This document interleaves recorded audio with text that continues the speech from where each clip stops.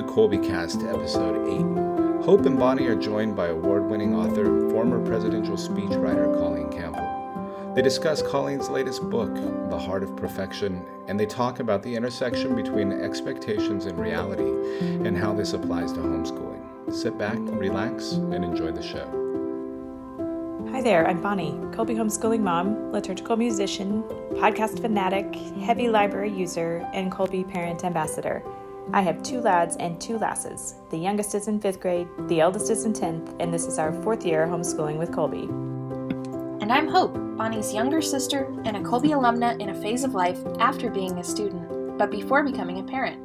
I studied communication theory and philosophy in college, then I went to law school. Now I'm an attorney, an avid home cook, and the fun aunt to Bonnie's kids. Welcome, Colleen. Thank you so much for visiting with us this evening. Well, thanks for having me, Hope. This is great to be with you, and I'm really glad to be joining you. Your most recent book, The Heart of Perfection, I read it earlier this year, and it really resonated with me. And so we're really glad, especially as we're beginning this new school year, to get to have an opportunity to visit with you about kind of that line between responsibility and scrupulosity, maybe? Right. Yeah. And I think maybe to get started, in the beginning of your book, you talk about how you didn't consider yourself a perfectionist for a long time. Although if you were, you were like the good kind, right? The kind who's like your high standards helped you accomplish great things, really, really amazing things. So could you tell us a little bit more about how people may not think they're perfectionists, but maybe should continue listening to this episode? Yeah, it's funny. That's probably the main comment I get on The Heart of Perfection is I was not a perfectionist until I read it, and then I figured out I was. So that's kind of why I opened the book that way, because I think we all have our own image of perfectionists. And for me, it was somebody who was very tightly wound, had no sense of humor, color-coded their socks, alphabetized their CDs, and was that mommy who always had that handmade like Halloween costume when I was rushing to the store, whatever. So whatever your image is, a lot of us have that, and we figure if we're not that, then we don't have a problem with perfectionism. And that's how I was. I thought I didn't have a problem with it. As you said, I thought my achievements were evidence only of high standards. And there's nothing wrong with high standards, and there's nothing wrong with achievements. Obviously, that's what we want, many of us, for our children. And we're certainly happy to give our best to God and to the world with the gifts that he's given us. But what I started to discover when I had children, and it was really motherhood that opened my eyes, was that this sense of high standards, it had gone into high expectations that were really impossible expectations sometimes, and they really were very subtle. And what I started to notice was not only that they could be harmful, but that this sense of control, comparison, impossible expectations, beating myself up for mistakes, was really springing from a much deeper place of spiritual perfectionism. So that's what I wrote the book on, and that's what I think, based on my conversations with others and even my own experience, that's where I think a lot of us struggle, and that's where I think the hidden struggle is, and that's why I think it's the most pernicious problem, is spiritual perfectionism. In other words, this idea that we have to be flawless in order for God to love us, and that the way that we serve God in the world is by striving to be flawless, or at least look flawless. And so we may be very lax about maybe the cleanliness of our house, or how on time we are, or even some of our homeschooling habits. Hey, maybe we're really loose about some of that. But when it comes to some deeper issues, I think a lot of us struggle with this sense that deep down, maybe we need to kind of earn God's love, or at least be very good girls to keep God's love. And that's really the place where motherhood kind of opened my eyes to some of that. And I recognized it was going to be a problem, not just for me, but for my children. Because if there's one thing all the researchers agree on about perfectionism, is that it's handed down through families. Whether it's nature or nurture is a bit of a debate, but it's definitely something, if you don't deal with it, your kids are going to have to deal with it in their lives. One of the things that stuck out to me the most was kind of the way that holy quotes may seem to reinforce this idea, like, hoping to hear, "Well done, good and faithful servant," at the end of your life, or like, "To whom much is given, much will be expected." And so I think it's always this balancing act of like the tension between living up to our responsibilities of being given talents and gifts, but not like taking them completely on our own shoulders. And if you have advice on that, I would welcome that, because I struggle with it. I know. Well, and a lot of the book, a lot of The Heart of Perfection is tackling that question. How do we surrender perfectionism without surrendering our idealism, without lapsing into spiritual laziness or this sort of, well, God's going to love me no matter what, so what's the point of trying too hard? So that's not what this is about at all. And that's why it's really framed in terms of not simply surrendering perfectionism, but aiming for a new kind of perfect, gospel perfection. And we know that all through Scripture, we see God, talking about perfection. We hear Jesus say, be perfect as your heavenly Father is perfect. Those are his words, and we can't discount them. And that's a call to holiness. But what it is not is a call to white-knuckled flawlessness all by myself. I'm going to do it on my strength. I'm going to do it the way I think it needs to be done. I'm going to get holy on the path that I think I need to take. And that's where I think a lot of us think the saints went down that path. And so I was so shocked to find, as I researched, because my previous book, My Sisters the Saints, I've written a couple. The New Faithful was before that, but obviously, My Sisters the Saints was very heavily focused on the saints and how much they helped me. And this was a problem. I thought, I don't know if the saints can help me with this, because aren't they all perfectionists, right? Overachievers, spiritually speaking. So I was shocked to find that when I started to do some research, one by one, I uncovered these amazing saints who were recovering perfectionists. And it was only when they let go of worldly perfectionism and started allowing God to lead them on the path of gospel perfection that things changed, that they actually grew into real holiness. So the key for me, the key insight was, oh my goodness, if I want to grow closer to God, if I aim to be holy, perfectionism is not the only path, it's actually a dangerous detour. It's not even on the right map. And so what I need to do is work on allowing God to heal me from this so that I can pursue the real perfection, the kind that is truly liberating, the only kind that matters, and that is gospel perfection, the kind Jesus calls us to. I'm so glad that there's growing resources in with your book and your witness. I know that you mentioned St. Francis de Sales and his student, St. Jane Frances de Chantal. Colby 12th graders read Introduction to the Devout Life as kind of part of their capstone almost. Oh, he's fascinating. He's a terrific saint, doctor of the church, didn't give an inch in the sense of, pursuing God's will with every fiber of his being. And yet his message is so much about gentleness and patience with ourselves as well. And I think sometimes we have this sense that, well, yeah, I got to be gentle and patient with my kids or my husband or that lady down the block who drives me nuts. But with me, I got to drive harder and harder. And what Jane de Chantal really realized through her friendship with Francis de Sales, that she's, just to give your listeners a bit of her story if they don't already know it, this is a mom of 4 who was widowed at 29 when she had just given birth to baby number 4. She'd actually had a few, I believe, stillborn children. So, it wasn't only 4 children, but 4 living children. And so she's just given birth to this little baby girl. Husband goes off hunting with a cousin. He's on the property. Freak accident, he gets shot, and she finds out that he's dying. So she, she is passionately in love with this man. She leaves the baby, flees to the woods, again, over his body. She's just screaming, Lord, take my goods, take my house, take my children, she says. Oh, wow. Don't take him. Well, he did take him. And so she's left widowed at 29, 4 kids under age 6, I believe it was. She's got this irascible father-in-law who's carrying on an affair with his live-in housekeeper, who insists that if Jane wants to have any access to the money, that she needs to survive, of course, in those days. She couldn't just go out and pick up a part-time job. She's got to move in with him, so she moves into this ramshackle, like falling down kind of dwelling with this guy with the affair. Then the housekeeper's got these kids she's had with him. It's quite the sordid mess. And the housekeeper sees her as a rival for the money. So this woman sets her sights on making Jane's life miserable. Meanwhile, she has a spiritual director who sees her perfectionism and thinks what she needs is to drive herself a little harder. So he's got her doing prayer regimens all night long. She's literally not getting any sleep. So she's single mom during the day. Night she's staying up all night trying to pray because that's what God demands, right? She wants to be holy. And in the midst of this, she's teetering on the brink of basically a nervous breakdown by the time she meets Francis de Sales.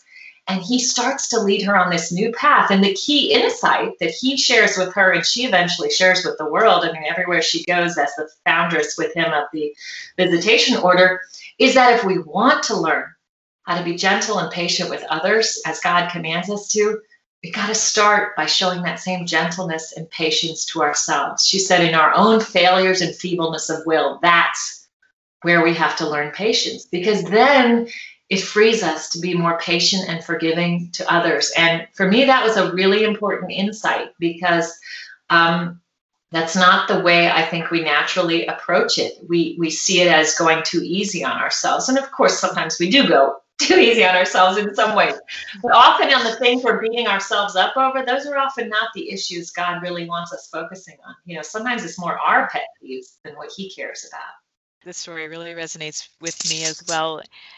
The idea of being gentle with everyone, starting with yourself, recognizing that, of course, there are areas in which we need to genuinely improve, but also we need to have that docility to recognize what those areas are, rather than setting our sights on, let's work on this one, and when that might not necessarily be the actual thing we need to be doing.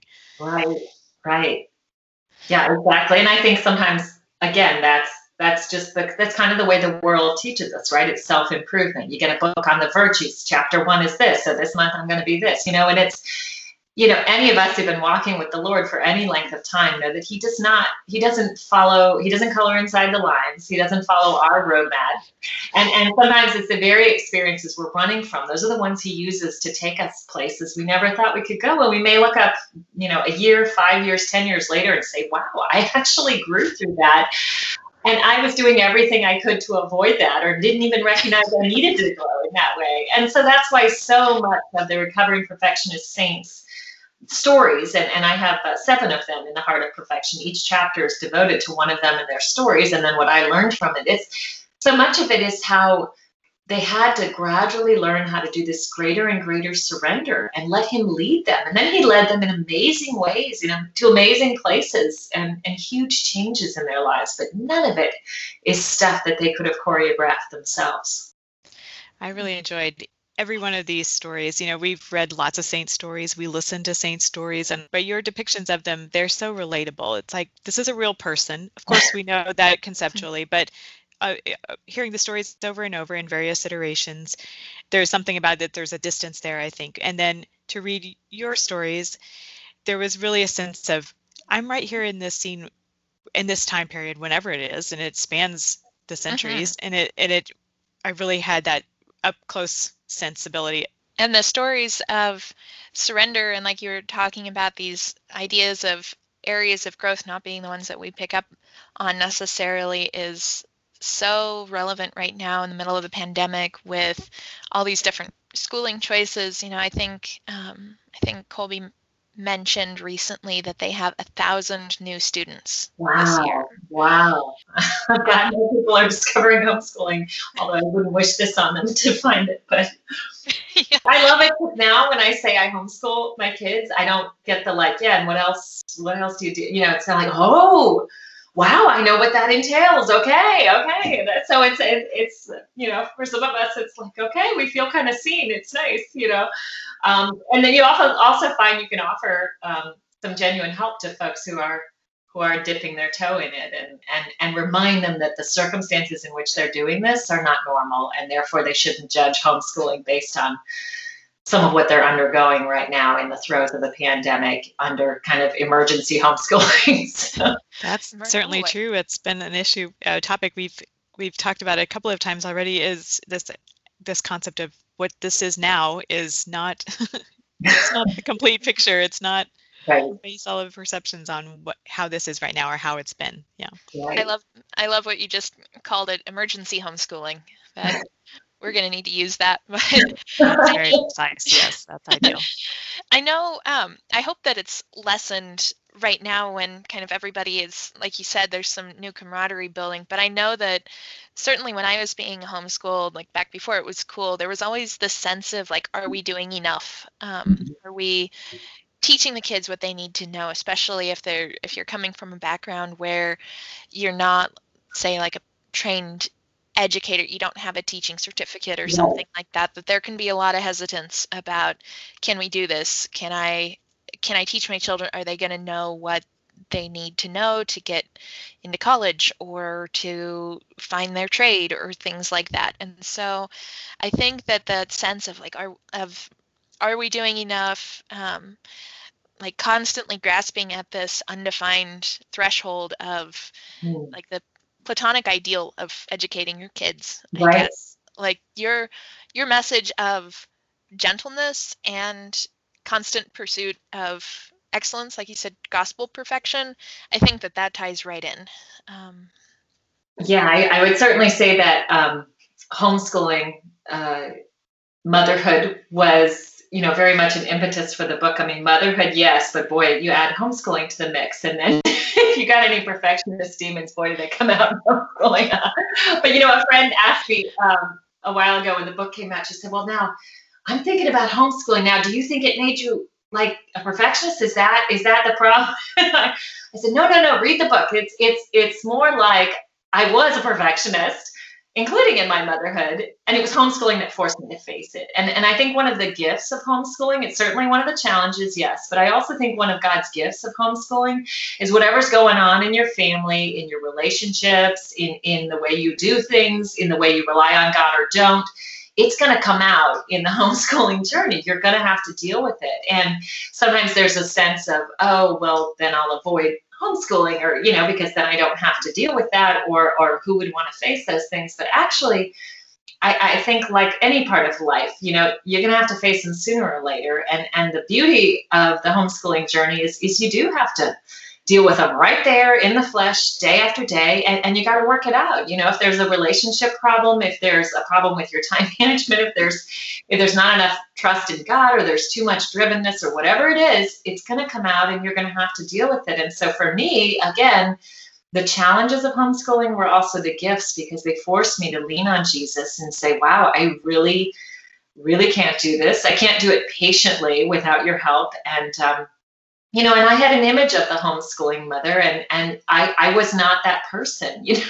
She was patient endlessly. She was crafty. She was like that lady who made everything, and her home was always a certain way, and her, she was always trading recipes and all these things. And I hadn't held a baby since 7th grade before I had my kids. And, I was that career lady, and I was the one who would always buy the cookies at the store to bring them to something. And I was just not that lady. And when I got into it, I found out there are all sorts of people who homeschool, men and women who homeschool for all different reasons, and they do so from all different personalities and perspectives and backgrounds. But just going into it and recognizing, like, I have some real limitations that are going to make this a challenge. I like to get things done. I like to be productive. I like things to move quickly. I move quickly. I want everyone else to move quickly, and it's just not like that, But it's been such a gift too, because I've just seen how, again, it was my idea of perfect, my idea of what success in this would look like. And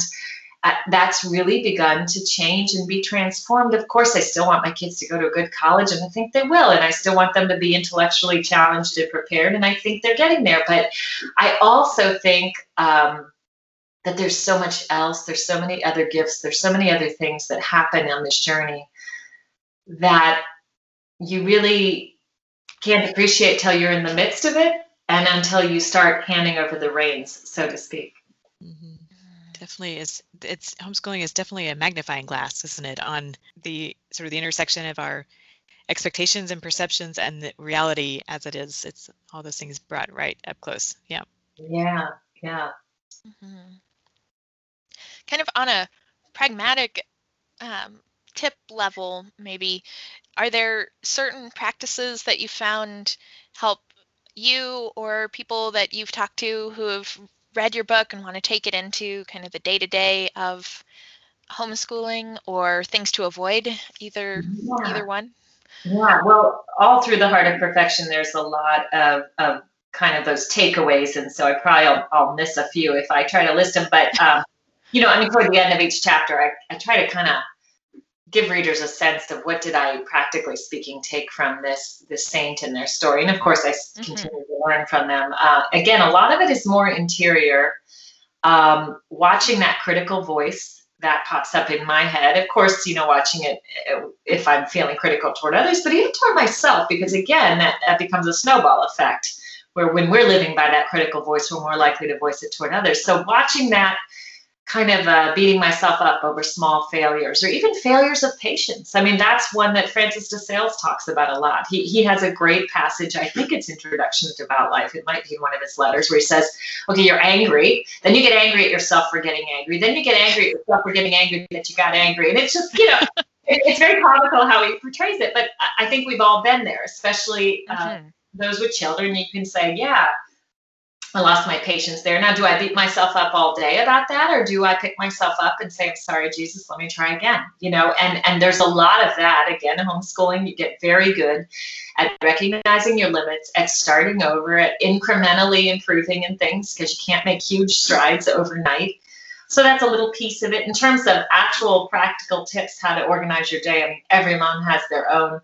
I know for me, nap time was a salvation. So when that went away, we just transitioned very quickly to reading time. My kids, I think, still call it nap time, but nobody takes a nap. Nobody's taken a nap for years. My youngest is 6, but that idea of just a little intermission in the day, just an hour, go read in your room, read books. If you can't read yet, then you draw. Now pretty much everyone's able to read their books, and the kids love it. Like today was our first day back, and we were so kind of frantic trying to get back in the rhythm that we didn't have time for that. And boy, they were all asking me, when are we going to do nap time? When can I read my book? So that's really good. It's a chance for the parent, whether it's mom or dad, to also hit the pause button and say, how's it going so far? Check in with the Lord and just say, where have been the gifts in this day and where have been the challenges, and how can I kind of turn it around from here? Or rather, how can you turn it around? The daily examine that Ignatius, one of my recovering perfectionists, offers, big gift, I think, for all of us, children or not, homeschooling or not, but it's certainly helpful in the course of a homeschooling day. Again, even just at the end of the day. And it doesn't have to be real, the way I used to do it, being more scrupulous. You start with what you did wrong, and I'd be there for an hour and I'd just fall asleep thinking what a screw up I've been that day. So I don't recommend that. Someone set me straight on that once and said, yeah, don't linger on that too long, at least given your tendency or self-criticism. So, okay, there's where I maybe failed that, but really looking for the gifts in the day. I found that's even better. Ignatius says ingratitude is the greatest sin to God. And it's really true that gratitude is so important, especially looking for what went right, because you're rarely going to have a day as a homeschooler, just like you're rarely going to have a day as a mother, or frankly as a human being, where you're like, yes, I went from win to win to win, and I just aced it all, and that was great. I'll just, rinse and repeat. So I think being able to say, yes, okay, wow, there was a gift in there. There was a gift, even in a rough day. You say, okay, I learned something. I learned something I'm not going to do again, or I learned that, that doesn't work, whatever. So that's helpful. The breaks are helpful. Making time for fun. This is sometimes challenging when you're behind the 8 ball and you're behind in everything. And I tend to just want to power through. And that's my personality. And I've had to learn to just kind of, it's time to take the kids on a walk or a bike ride, or now we live in California, so it's the beach and just a break, and taking care of yourself too. I mean, our culture talks a lot about self-care, and it's not all wrong. I mean, you really do need to pay attention to letting the Lord speak to you in a little silence and accepting some help, because it's a hard thing, and you need breaks and you need to be replenished. Mm-hmm. Mm-hmm. Well, I love how these checkpoints, the examine and the discernment of spirits throughout the day, all this can cultivate this ability to see this quote you have, what you say towards the end of your book, the path of love is littered with rewards along the way. And these practices throughout the day of checking in like this can help us see the rewards that come along and the good things that happen, just cultivating the habit and staying in it and sticking close to Christ that way. Those rewards, those jewels that we encounter every day, they are there every day. Sometimes they're quite hidden, but these practices you're recommending can help us see them all the better. So Colby uses the Ignatian method of education, and so I love that you mentioned the examine, because I don't remember whether that, I don't think that itself is built into the course plans, but it certainly harmonizes with the overall philosophy and approach of the school. That's wonderful. I mean, the Ignatian, there's so much that Ignatius has to say to us about, not only education, but just living the spiritual life. He, he's one of the recovering perfectionists I talk about in The Heart of Perfection. He had quite a journey, and he was another one of those hard-driven, wanted to do it all yesterday. He converts and he just goes whole hog from the beginning, but he starts to notice that, sometimes every grand idea he has isn't actually from God, and every down moment he has isn't a sign he's on the wrong path. And there again, I think is an important lesson for those of us who homeschool, because it's very easy to have a bad day or even a few bad days or a string of them and just decide I must be doing the wrong thing. This, I guess there's the bus stop. I don't know. Maybe I misread something, or to overcommit, the opposite. This is going so well that I can take on 5 more things, or let's enroll them in the soccer and the gym at the same time. And then, violin's good, but we also learn the flute. And then next thing you know, you're a crazy person. You're driving all over town, and your kids are frantic, and you're yelling at them to get in the car so they can go be peaceful at some church function. So I mean, these are all mistakes, that I made along the way. I know early on when I first started, one mom warned me. She said, "Now don't forget to actually school the kids, like spend time at home, just being with them and teaching them, and make sure you have some margin in your day." Sarah Mackenzie's great on this in her book, Teaching from Rest. And I think that's important, because I think, and for me, that's one thing the pandemic helped with, is just slowing down, because when there's no activities to go to, you learn that. Then you start noticing, wow, I was so frantic before. This is good to have a little more breathing space. Those margins are so important. That's been something that we've seen quite clearly since we made the transition to homeschool a few years ago, is the margins that opened up for us by simplifying some of our logistics. And I'm a big Sarah Mackenzie fan as well. I can reference her. I know, like for me, some of my perfectionist tendencies, looking backwards at some of those, were already showing up when I was a child. And I'm not a parent yet, hopefully someday, but I'm like already wondering, I don't know. I don't know how I would parent someone like myself who had those kind of perfectionist tendencies showing up very early, like by probably age 8 or 9. Right.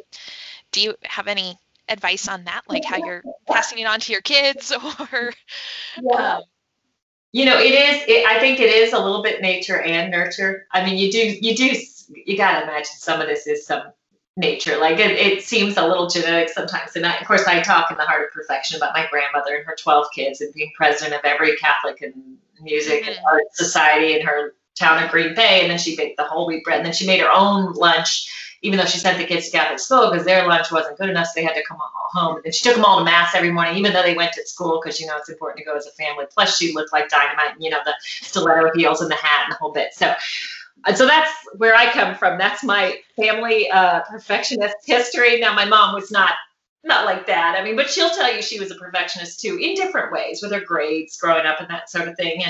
And we all have our own ways of being a perfectionist, but some of that we do probably just inherit. Some of it we learn, though. And I think the good thing about having a child who struggles with this, I think, is if you have struggled with it yourself, you see the warning signs early on, and you know what to look for. And I think we can, I hope, spare our children some grief when we see signs of this, because it's easy to think the world is divided into those who are perfectionists and those who are not. But the more research I've done and the more folks I've talked to, especially folks who've read this book, is that it's not quite that simple. I think almost all of us have some thread of perfectionism running through our lives and through our spiritual lives. It just manifests differently. So I think it's safe to say almost all of our kids are going to deal with some version of this at some point. So again, the more we can be aware in our own lives, the more help we can be to them, because we can help them become aware. And awareness is a huge part of allowing Jesus to liberate us from this. If we're not aware, we can't even begin that journey. That's so true. Our blind spots can really sneak up on us, can't they? That's right. What have we not covered yet that you think would be good? Well, these are all great questions. Maybe the only thing I would mention that the last chapter of the book is about the Sacred Heart. It's also about Therese of Lisieux, of course, but we just had our home and enthronement of the Sacred Heart in our home, and we try to do this in our different homes when we move. And I've just been reminded all over again of the power of our devotion to the heart of Jesus. We try to open our day with a morning offering to the Sacred Heart. It's kind of like part of our morning time routine with my kids. And we just started our school year. So I gave each of them a little holy card with the Sacred Heart and the morning offering again, even though I give it to them, a lot. So they probably have a bunch by now. But just that idea of remembering, as Therese discovered, and Therese suffered from pretty intense scrupulosity when she was young. In fact, before her first communion, she made like 1,000 sacrifices. She was counting. Wow. And she struggled a lot with hypersensitivity. She was hard on herself. And as a result, she struggled, with that charity. I mean, we always think of her as just so sweet to everybody in the Crabby's Nun and the convent and all that, but that was not something that came easy to Therese. It was a process. And over, right in her story of the soul, and even right to the end of her life, she just keeps coming back to this insight that really was the source of healing for her. The Lord healing her was that it's okay when she falls. She just allows him to pick her back up and says, there I am, weak again. What do you expect from me? And always giving him her best, never about laziness or presumption, but simply saying, yes, I am little and weak, and I can't do this without you. And one of her biggest insights that I saw over and over in the lives of these recovering perfectionist saints was that we can't love others, ourselves, anyone, the way God calls us to perfectly, right? That's how we're called to love, unless we do so with the heart of Christ. So he's not asking us to be like him so much as to just allow him to give us his heart for others, for the world. And that's what the Sacred Heart devotion is really all about. And I don't know about you, but I know growing up, I saw a lot of pictures of it and I really didn't understand it. It seemed a little schmaltzy sometimes, some of the pictures I saw. And, when you really get to know how deep the biblical roots are of this devotion, how ancient it is in the church, and how profoundly healing it is for those of us who struggle with really any form of just, seeing limitations in ourselves and being frustrated and wondering if they'll ever change. It's that running to the heart of Christ, asking him to give us his heart, especially toward those people we struggle to love, and then watching as he gradually transforms our heart and makes it more like his, precisely through the wounds and the failures that we'd like to cover over and pretend aren't there. That's where the light gets through, right? And that's, I think, really the mystery and the beauty of the Sacred Heart devotion. And so one thing I always like to remind people, and that I wrote about in The Heart of Perfection in that last chapter, is that every single one of these recovering perfectionist saints that I wrote about, I was surprised to discover almost to a person had a strong devotion to the Sacred Heart of Jesus. And that was, I think, a big part of their healing journey. And I think it can be the same for us. Reading about this in your book, really, it was a fresh look at it for me, because I had a similar sensibility about it as you described initially. I opened my eyes to really consider it more deeply and pray about it more, but just putting myself in the disposition to receive the wounded healer that way. Yeah. I also kind of found it like schmaltzy, I like how you put it, but I also sometimes felt guilty when I would see him, like, I'm sorry, I wish you didn't have to do that. Eventually, I think it was reading your book, realized, like, wow, like, what was I really saying when I was like, oh, I'm so sorry you had to go through that for me. Like, oh, I'm so sorry I needed a savior. It's directly through these difficult times, not despite them, that we grow in holiness and we grow in closeness to the heart of Jesus. Well, I'm glad you found it helpful, and it's a beautiful devotion, and that morning offering is a beautiful prayer for all of us. But I think especially for those of us who struggle with perfectionism, because we're just saying right at the start of the day, like, Lord, there are going to be joys and there are going to be sufferings and there are going to be mistakes and there's going to be the whole range of it. In a homeschooler's day, you're going to experience it all, probably all in the same day. And right now, before I get caught up in the maelstrom, I'm giving it all to you right now. and I give you the good and the bad, and I know you can bring good out of the bad, and you can make the good even better, and the good all comes from you, and it's all yours. And at the end of the day, and this is where I sometimes get tired, fall asleep, and forget, but the idea of just circling back around and saying, all right, and the good and the bad, all of it, it's yours, and help me do your will, help me love you, help me love others the way you love them by drawing on the love you have for them, because I recognize I just don't have the strength on my own. And I think when we're in that position and we feel weak and we feel we can't do it ourselves, that's when we're starting to really get on the real path. That's when we're actually starting to move in the right direction, which is the opposite of what the world tells us, which is, how it's probably right.